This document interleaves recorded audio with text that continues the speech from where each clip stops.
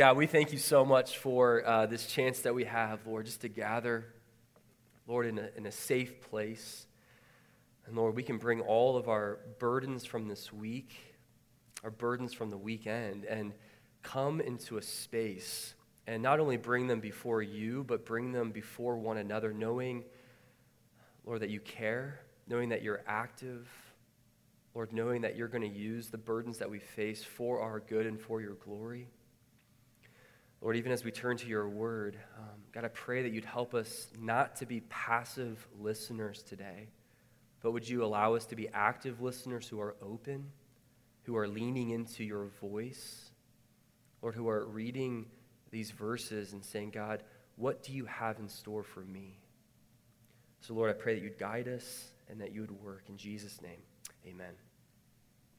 We've been in a sermon series walking through the book of Nehemiah. We've been seeing how God has used an ordinary man named Nehemiah to do an extraordinary work in the rebuilding of the walls of Jerusalem.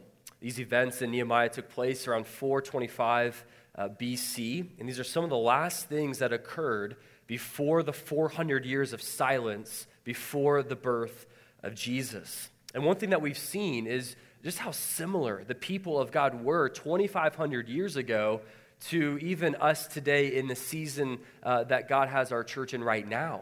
That God raises up Nehemiah, sends him 800 miles away from kind of the lifestyle of living in a palace to go start to rebuild walls and to do the brick and mortar type of work. Just how similar that is for us today as the Lord is allowing us to build the physical walls of our church. In just a month, hopefully we'll be in that building. And yet one thing that we've seen in Nehemiah is that there's something way more significant that's been going on. There's something way more important than just the brick and mortar reform, but it's the reformation that's happening inside the spiritual walls of their hearts. And I think that's the same for us today, that yes, it's very exciting for a new building, having our own space to worship in, but the most important thing that God is doing in our church, and will always do in our church, is what happens inside the walls of our hearts for his glory and for our good.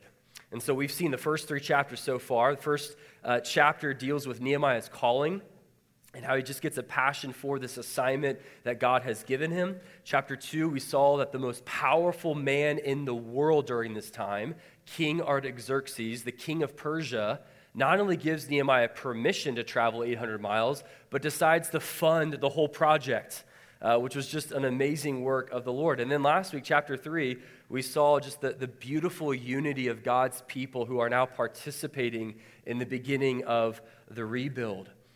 And if we don't keep reading, I think that we could be tempted in thinking that Nehemiah accomplished this assignment without any type of resistance at all. No opposition. This was just kind of smooth sailing, and so far, so good for Nehemiah. And if we don't keep on reading, then the temptation is for you and I to conclude that, this is what the Christian life should be all about. That there shouldn't be any type of resistance or opposition or any type of conflict as we're trying to pursue the Lord. That sometimes we get tempted into thinking that just because we're following the Lord Jesus, that our lives should be easy. That if God has given us assignment or a unique work to do in his name, that he's going to part the Red Seas and protect us from any type of hardship. Sometimes we think about our lives looking like this graph, that if God has called us to something, then it's going to come with very little resistance. And yet the reality is it's very far from that graph. And many of you are nodding your heads because you feel this and you know this personally, that when you're trying to grow as a follower of Jesus, there will be conflict. There will be opposition.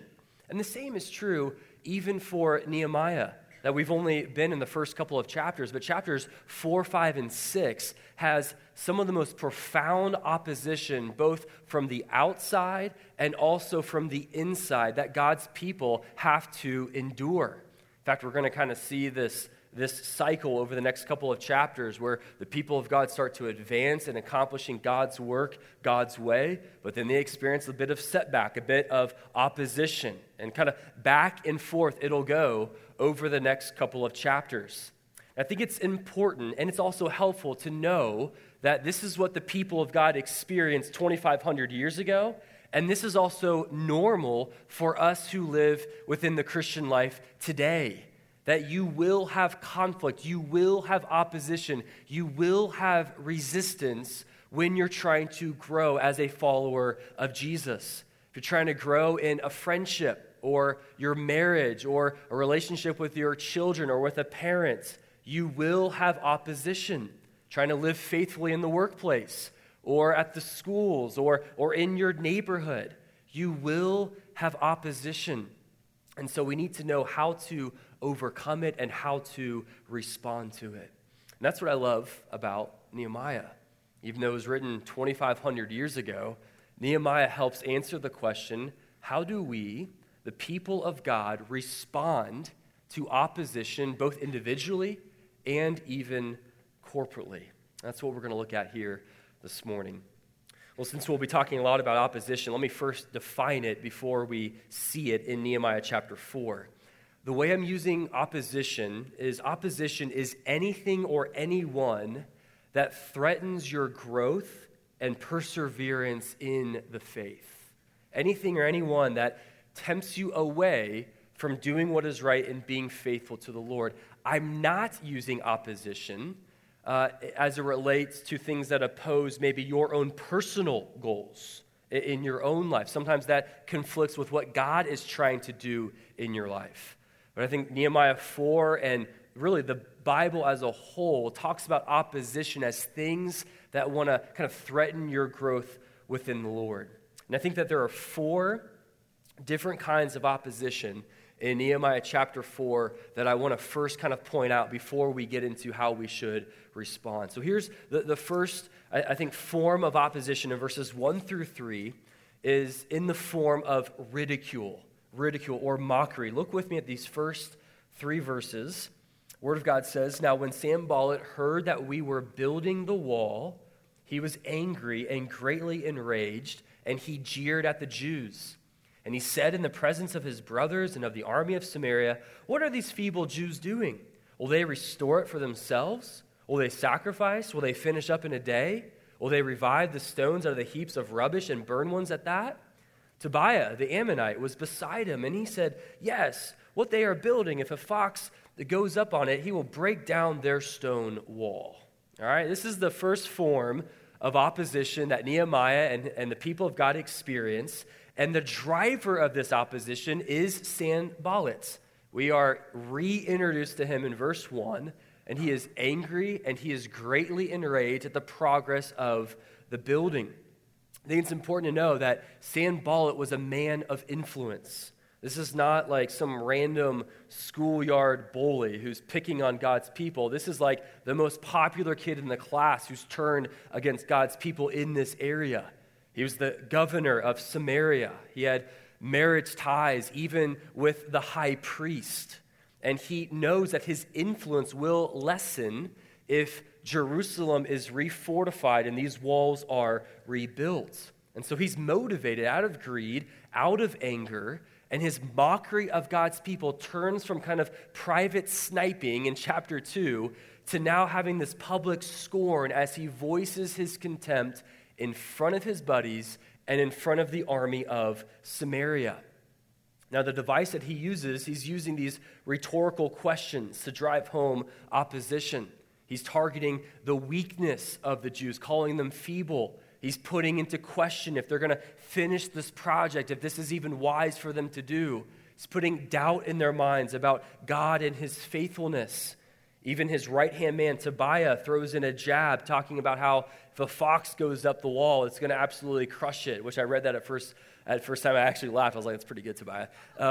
But these walls here, some of these things are not even true. What they're saying, historians found that these walls that they built were 9 feet thick, right? So they're trying to put doubt into the minds of God's people in order to threaten their perseverance in the assignment that God has for them. Well, we'll get to Nehemiah's response in a moment. Let me show you the second form of opposition that we see. It grows here into hostility. Into hostility. Look with me at verses 7 and 8 and verse 11. It says, "But when Sanballat and Tobiah and the Arabs and the Ammonites and the Ashdodites heard that the repairing of the walls of Jerusalem was going forward and that the breaches were beginning to be closed, they were very angry. They all plotted together to come and fight against Jerusalem and to cause confusion in it." Now look at verse 11. It says, "And our enemy said, 'They will not know or see till we come among them and kill them and stop the work.'" Okay, so we see the form of opposition here begin to grow into hostility. God's people are in trouble. This is not just ridicule and mockery. These are threats of physical violence. And the enemies of God now have them surrounded. You've got the Samaritans in the north, the Ammonites in the east, the Arabians in the south, and the men of Ashdod in the west. And they're not messing around. Like, they're not just playing games. They're not just giving them empty threats here. They want to destroy God's people. They even go as far as beginning to plot together and team up. These common enemies are wanting to obliterate God's people. And it's beginning to impact God's people and how they're thinking about their assignment, which leads us to the third opposition that we see, and that is in the form of discouragement. So it's starting to turn from outward opposition to now kind of this inward weariness in verses 10 and 12. Let me read this for us. In verse 10, it says, "In Judah it was said, 'The strength of those who bear the burdens is failing. There's too much rubble. By ourselves we will not be able to rebuild the wall.'" Then you look at verse 12, and at that time the Jews who lived near them came from all directions and said to us 10 times, "You must return to us." All right, now catch what's going on here. The people of God are looking around at all of the rubble, at all of the work that they need to do, and they're concluding this is an impossible task. There's too much work to do. And this form of opposition, I think, is one of the most dangerous forms within the people of God. You can kind of rally together if you're unified from kind of opposition from outside. But when outside pressure comes into the people of God in combination with an internal weariness, that's when I think the people of God are most vulnerable to falling away from the task that God has given them. And you have to put yourself in the shoes of God's people here. God's people are tired. They are overwhelmed. They are stressing out at the threats of physical violence that's all around them. All of their enemies are about to come in and attack. And now they're looking at the work that they are to do, and they're thinking, this is way too much for us. We're not skilled masonries. We don't know what to do with all of the rubble that's here. And so they're beginning to become greatly discouraged. Well, it gets a little bit worse from that. Here's the fourth form of opposition, and that is isolation. Verse 19.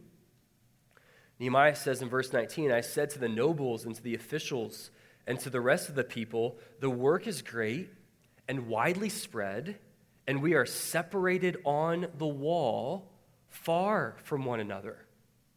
Okay, so again, try to picture what they're going through. Nehemiah and God's people are trying to defend themselves against their enemies, but they're also trying to still do the work that's before them. But the wall is so large, and there's really not enough of them. And so as a result, there are large gaps in between them. And so they're experiencing the opposition in the form of isolation, where they're lacking the safety of community and are starting to experience the challenges of isolation. All right, they are really in a prime position of everything falling apart, really before they truly get started. Now, as we think about opposition and what Nehemiah and God's people went through 2,500 years ago, it's easy for us to create distance. It's easy for us to think, that's what they went through, but we are, new covenant people. We're on this side of the cross living in 2020. We really don't go through that kind of opposition like they did.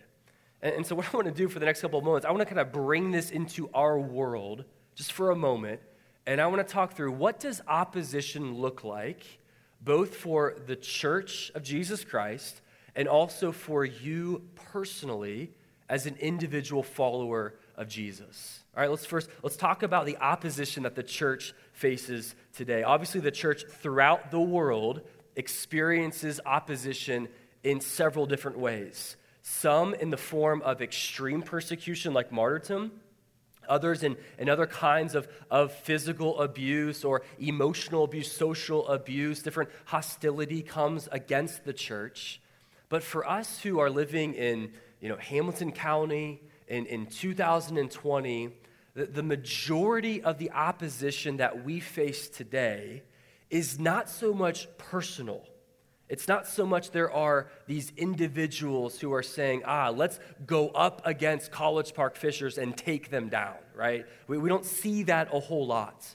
The majority of the opposition that we face today, and really every church that's trying to be faithful, is more of an impersonal opposition. There are things within the culture and the world around us, again, that serve as a way to threaten our growth and our perseverance in the faith. Let me list maybe a couple really popular ones. The first one has to do with kind of a hypersexuality, is what I'll call it. That from the culture around us, they are elevating sexuality to the degree where you find your identity in your sexuality, really to the point of redefining your sexuality if you need to do so. That's something that we face that's coming up against the church in an ideology. Another form of opposition is humanism, right? The belief that I find the answers from within, that I follow my own heart, that everything is inside and I need to be true to myself, right? It's opposition that we feel. Or even kind of this anti-authoritarianism, which basically is I have all of the authority. There's no authority beyond me. The Word of God doesn't have authority. The church doesn't have authority. God doesn't have authority. I am my final authority. We see it in consumerism or narcissism or prejudice. All kinds of different ideologies that we face in the world today that can tempt us from pulling away from being faithful to the Lord. And even this intolerance of tolerance is what I'll kind of describe it, where the culture around us, they want to be tolerant of nearly every view, unless, of course, you have a view of intolerance. And then, of course, they're going to be intolerant to your intolerant under the banner of tolerance, right? And you probably have experienced this, where you want to be faithful to the Lord Jesus, and there's kind of this exclusivity to the gospel of Jesus Christ, to what the Word of God says, and so you're experiencing from the world this intolerance towards your own beliefs under the banner of tolerance. And we feel this on a daily basis. These are just a few things that we come up against as the church in today's world. And I point that out today, and there are many more, because you and I need to be aware of the culture around us and the impact that it can have on us being faithful to what God has called us. You need to be aware that the culture around us is not neutral, that there are ideologies and messages of nearly everything that we experience in the culture around us. And so much of it so that we need to be discerning about what those messages are, about what those ideologies are, and its impact on us as the people of God, and what the Word of God actually says. And sometimes the fish doesn't know it's wet. Sometimes we're just kind of swimming in the culture, and we don't know what the messages are that we're truly experiencing. And yet they're providing opposition for us to living out God's calling for us as the church. Okay, those are just a few things that we're up against. Now, secondly, let's look personally, individually. What does opposition look like for you today? Now, the Bible talks about kind of common opposition that all believers face today. We have the same enemy, Satan himself. We have our own flesh. We have temptations from the world. We have what I'll call self-imposed opposition due to our own laziness, our own foolishness, our own sin. But what does this look like for you today? Maybe this looks like a strained relationship. Maybe something within your own marriage, a friendship, maybe a child or a parent, a coworker that's providing opposition to you being faithful to the Lord. Maybe it's a sickness in your own body or in someone that you love that's just not going away. Maybe it's in the form of loneliness or busyness or other temptations that you're feeling that you're going up against. Maybe it's a financial strain. I don't know, whatever it is, whatever's threatening your growth and your perseverance in the Lord, the question that we have to ask ourselves is, how are we, the people of God, to respond to opposition that's around us in a way that leads to growth, not just getting through it, right? There's a big difference between the two. The world can just get through opposition, but the way that the people of God are to respond to opposition is that we are to view opposition as one of the primary tools in the hand of God that he uses to mature us and to grow us. And so what does that look like in our own lives as it relates to opposition that we face almost on a daily basis? Well, what does Nehemiah do here? What do the people of God in Nehemiah 4, how did they respond to it? Here's the first thing that I see that can help us respond to opposition well, is that they remember the Lord. They remember the Lord. Look with me at verses 4 and 5. Remember, this is right after they experienced the first form of opposition, ridicule and mockery. Nehemiah's first response is to turn to the Lord in prayer. Look at verse 4. It says, "Hear, O our God, for we are despised. Turn back their taunt on their own heads and give them up to be plundered in a land where they are captives. Do not cover their guilt, and let not their sin be blotted out from your sight, for they have provoked you to anger in the presence of the builders." You look at even verse 9, they respond to God in prayer as well. And I love these verses because, look, this is how we are to respond to opposition every time. That we turn to the Lord and we remember him in prayer. That their first response was not anger.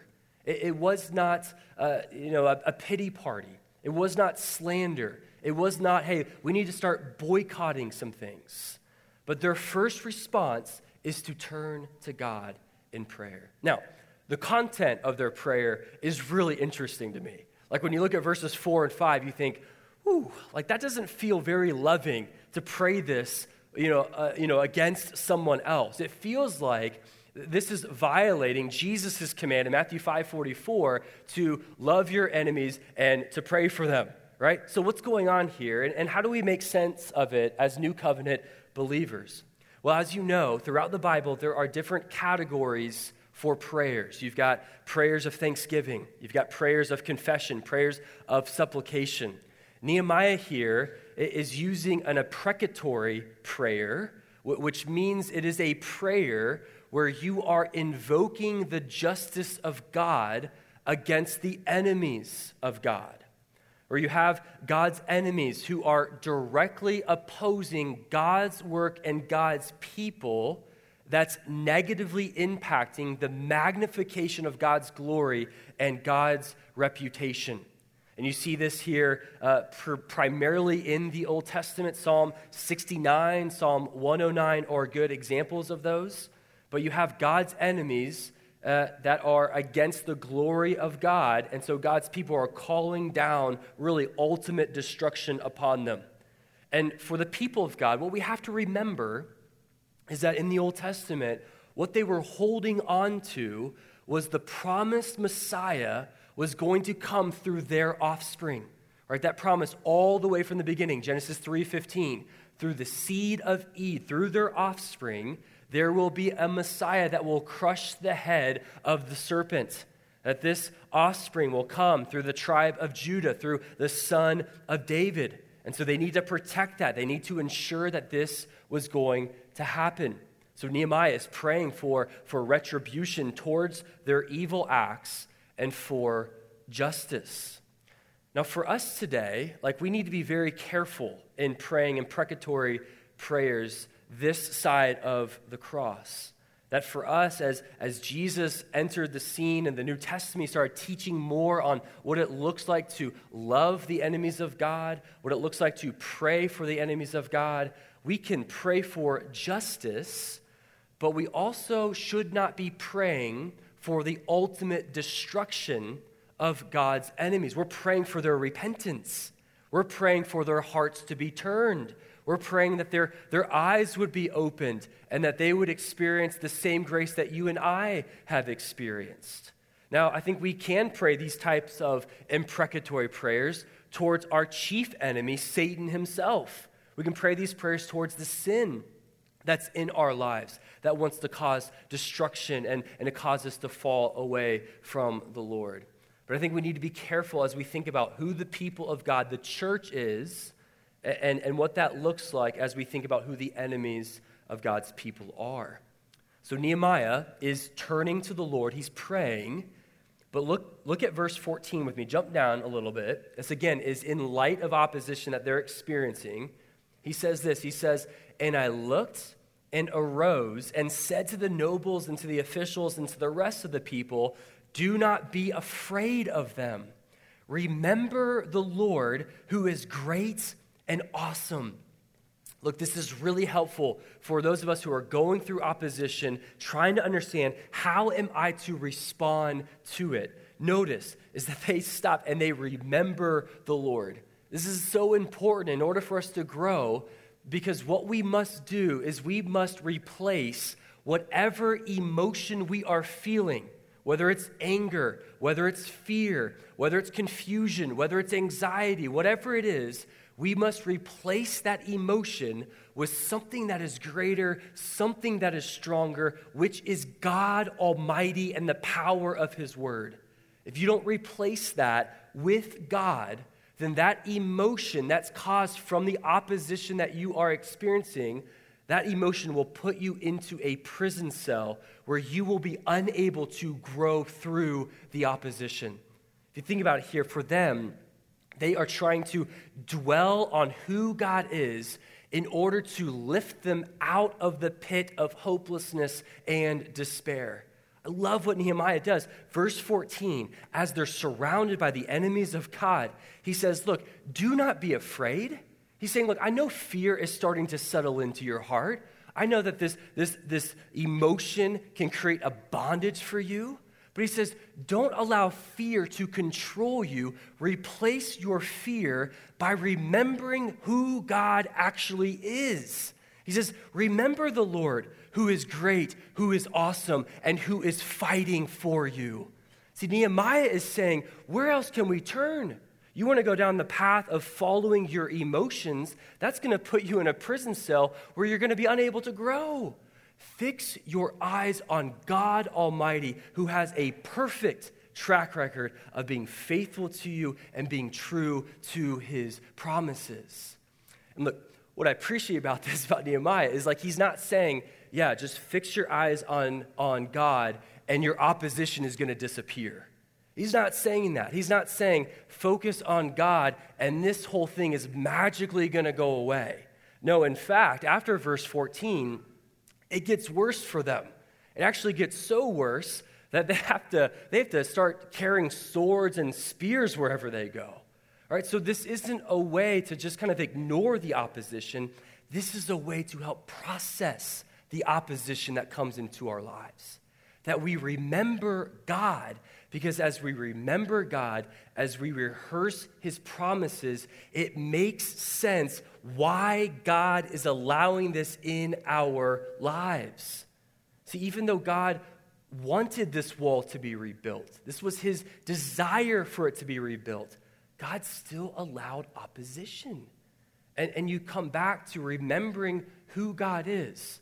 And you remind yourselves that God is sovereign even over the opposition that's in my life.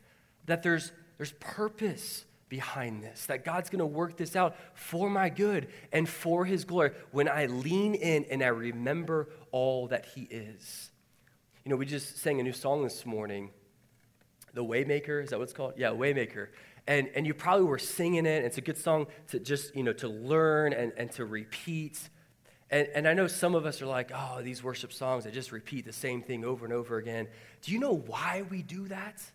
We do that because what we do in our singing is we take the truth that we know up here, and as we sing it over and over and over again, and as the people of God are singing it over and over and over again, it moves that truth from being up here, and it starts to take root inside your heart and inside your soul, right? Like as we're repeating those lyrics, this is who you are. This is who you are.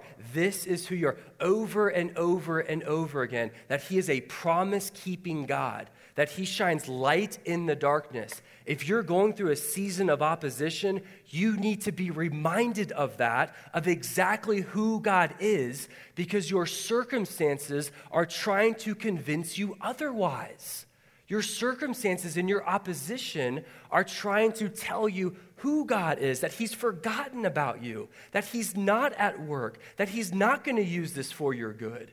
And so we sing these songs repeating good, rich theology so that it takes root deep within our bones as we remember all that God is. And we see Nehemiah doing it as he prays. So remember the Lord. That's the first thing. Secondly here, remember the work that God has assigned to you. I love this. Look at verse 6 and 15 real quickly. After they pray, verse 6 says, "So we built the wall, and all the wall was joined together to half its height, for the people had a mind to work." Jump down to verse 15. "When our enemies heard that it was known to us that God had frustrated their plan, we all returned to the wall, each to his work." I love this because they prayed and they got back to work. They prayed and they remembered their assignment from God and they stayed engaged in it. Like you and I are so vulnerable to walking away from being faithful to the Lord, especially in the midst of opposition. And yet the reality is that the way that we respond to opposition, it truly reveals the maturity of our faith. The ways that we interact with God in the midst of opposition reveals exactly what you believe about him. And sometimes that's good news and sometimes that's bad news. So I want you to stop for a moment. I want you to think about the way in which you typically respond to the opposition that's in your life.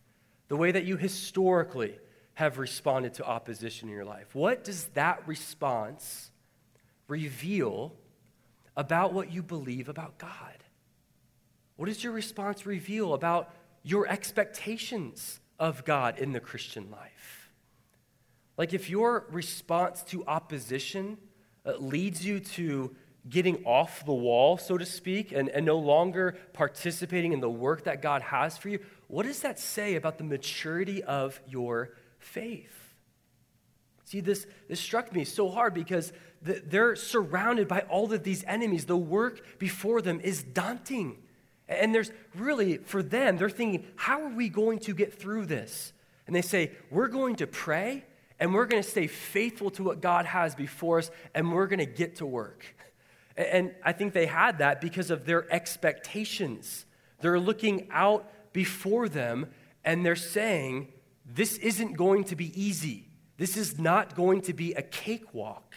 And I think for us, living in 2020, one of the reasons why we get distracted with being faithful to God in the midst of opposition is because we don't have the correct expectations as it relates to opposition. That sometimes we think if we're following the Lord, this is going to be pretty easy. But the Word of God says otherwise. If you think about 1 Peter 4:12, Peter says, "Beloved, do not be surprised at the fiery trial when it comes upon you to test you, as though something strange were happening to you." And I just wonder if some of us who experience opposition, experience trials, experience temptations, think, what is going on?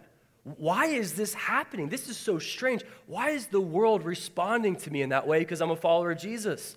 Or why is temptations coming on so strong right now? What is going on? Where is God? And I think the Word of God is trying to flip that and say, you know what? It's actually abnormal when you're not going through opposition and temptations and trials. That our expectations sometimes shapes our response to opposition. And what the Word of God is saying to us is to expect it. 2 Timothy 3:12, all who desire to live a godly life will be persecuted. Pretty clear. Like for us to have the right expectations and not to be surprised by it will help us respond faithfully. And I think that's what helped the people of God in Nehemiah chapter 4.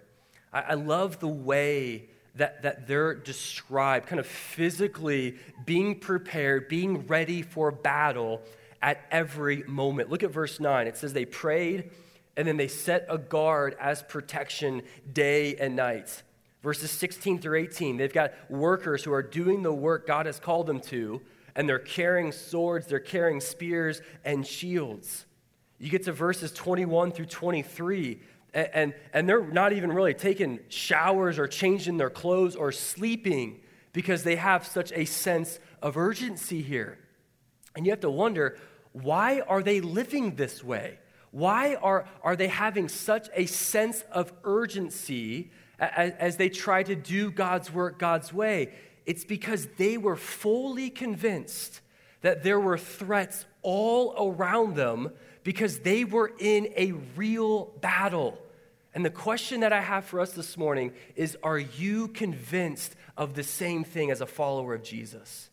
Are you utterly convinced that you may not be in a physical battle, but are you convinced that you are in the middle of a spiritual battle against spiritual enemies in the spiritual realm, according to Ephesians 6, who want to take you out of doing God's work God's way? That you have real threats all around you who despise you as a follower of Jesus, who have marked you, who have put a bullseye on your back, especially if you're living faithfully in the workplace, especially if you're trying to have a gospel-centered marriage and trying to raise little image bearers who are your children. The enemy is coming for you. And sometimes it's so easy to kind of allow the enemy to kind of cause us to be sleepwalking through the Christian life as if really there's nothing going on in the spiritual realm. And yet Ephesians 6 says completely otherwise. They do not want the gospel or the purposes of God to be advanced in your life. And the challenge is that, look, they've been studying humanity for centuries. And you need to be reminded this morning that they study you. They know exactly your weaknesses. They know exactly your temptations. They know exactly the time of day that you are most vulnerable to temptation. They know all of your trigger spots. They know exactly what kind of snares to put in your life to trip you up and to get you off the wall in being faithful to the Lord. And my question for you today is, are you aware of this battle? And are you engaged and are you on guard, putting on the full armor of God in Ephesians 6? Do you know all of the different pieces of armor in Ephesians 6? And are you suiting up every day, getting ready to battle against an enemy? Like, I'm not saying like finding, the devil behind every bush, but Scripture is clear that we have a real enemy who's prowling around like a roaring lion. He's not some tamed kitty cat that wants to kind of trip you up or not give you the affection that you need like all cats tend to do. But they want to destroy you. And you need to be aware of the things that are in your life in the form of opposition, that it's not by accident and it's not by coincidence. So stay focused on the work that God has before you, knowing that you have a real enemy. Lastly here, the third thing, we're out of time, but I'll share it here. Remember the example of Jesus. Remember the example of Jesus. You're thinking, where is Jesus in Nehemiah 4? What verse? Is it verse 24 or what's going on here? Look at verse 20 for a moment. Nehemiah, who rallies the people of God together, the sound of trumpet blaring, and he gets them together, and he says, our God will fight for us. Our God will fight for us. And I love that because us on this side of the cross in the new covenant, what that is saying is that our God has already fought for us on the cross of Calvary against the largest and the biggest enemy of our lives, Satan himself, and he has put an end to all of our sin. That for us, thinking about this spiritual battle that we're in, Jesus Christ has already won. That on the cross of Calvary, he put an end to all of our sin. He has disarmed the spiritual powers in the spiritual realm, according to Colossians 1. And so through Jesus Christ and his work in our lives, we can walk in victory. That for Jesus, he is our warrior. He is our king. And if you have your faith that's been put upon Jesus, all of that victory is yours today. See, the reality is that when you look at the jeering remarks in verses 2 and 3, I don't know about you, but I've heard those before. Like verses 2 and 3, I've heard those in my own life. Like through the accuser of the brethren, I've heard those questions. Chris, you're weak and feeble. I've heard the accusations. You're not going to finish the work that God has put before you. I've heard all of these accusations from our enemy, and the way that we can respond to those accusations is exactly the way that Nehemiah responded. We can say, our God will fight for us. That, yeah, you're right, I am weak. You're right, this work before me is weighty. But my God is at work in powerful ways because of what he accomplished on the cross and how he promises to use all things for my good and for his glory, that he's given me everything I need to live a godly life. And I've got all of these promises, over 3,000 promises in the Word of God that I can rely on and that I can call upon in order to live a faithful life. That's how we engage in the battle, because God is fighting for us, that he's sovereign and that he's in control. And look, this morning as we close, you know, one of the things that stuck out to me is the dangers of isolation in this chapter. Thinking about how spread out they were and the fears that they faced. Look, God has given us, the church, the people of God, in order to go through opposition together with, right? To lean on each other and to help carry each other's burdens. And so what I want to do this morning is I just want to close in a time where we are praying over one another as it relates to many of us who are going through seasons of opposition right now. And in just a moment, I'm going to ask for those of you who are going through a season of opposition, just to stand where you are, and we just want to pray over you in just a moment. If you feel like that you're in a season of opposition where you have real threats in your life, maybe at the workplace, maybe in your own household, maybe in your own soul, you feel like you're being tempted, you feel like you're in a trial, and you're saying, Pastor, I need prayer today. And if that is you today, would you just stand right where you are? And just to have the boldness, thank you for standing back there, just wherever you are, just stand where you are. And we want to pray over you and to help carry this burden by corporately just saying, we want to intercede on your behalf and to remind you that your God is fighting for you. Look, this may even relate to some of us who would say, you know what? I've been going through a season where I have taken myself off the wall. Like I've gone through circumstances, or people have done things in my life, and I'm no longer being faithful. Can I just challenge you today to get back into the work that God's given you? Can I challenge you today to be reminded God is faithful, that his grace is endless, that he loves you, and that he wants to use you for his purposes and for the advancement of his kingdom. Get back to work. Get back on the wall, because we need you. So if you want prayer, just stand where you are before we close in prayer. All right, if you are near somebody who is standing, would you just stand where they are and just appropriately put a hand on their shoulder as I just pray a prayer, just interceding for them. Let's go to the Lord in prayer who is fighting for us.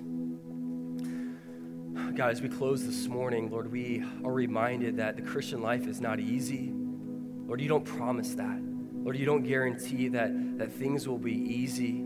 Lord, we have a real enemy. We have real opposition every single day who hates seeing the gospel lived out. So God, we need to be reminded that you are at work even when we can't see it, even when we can't feel it. God, I'm reminded of the promise in Isaiah 41 where you say, "Fear not, for I am with you. Do not be dismayed, for I am your God. I promise to strengthen you, to help you, to uphold you by the power of my right hand." And God, I pray that beautiful, powerful promise over the people who are standing this morning. Lord, that you would help them not to be afraid, that you would remind them that you are with them, that you are working all things out for their good.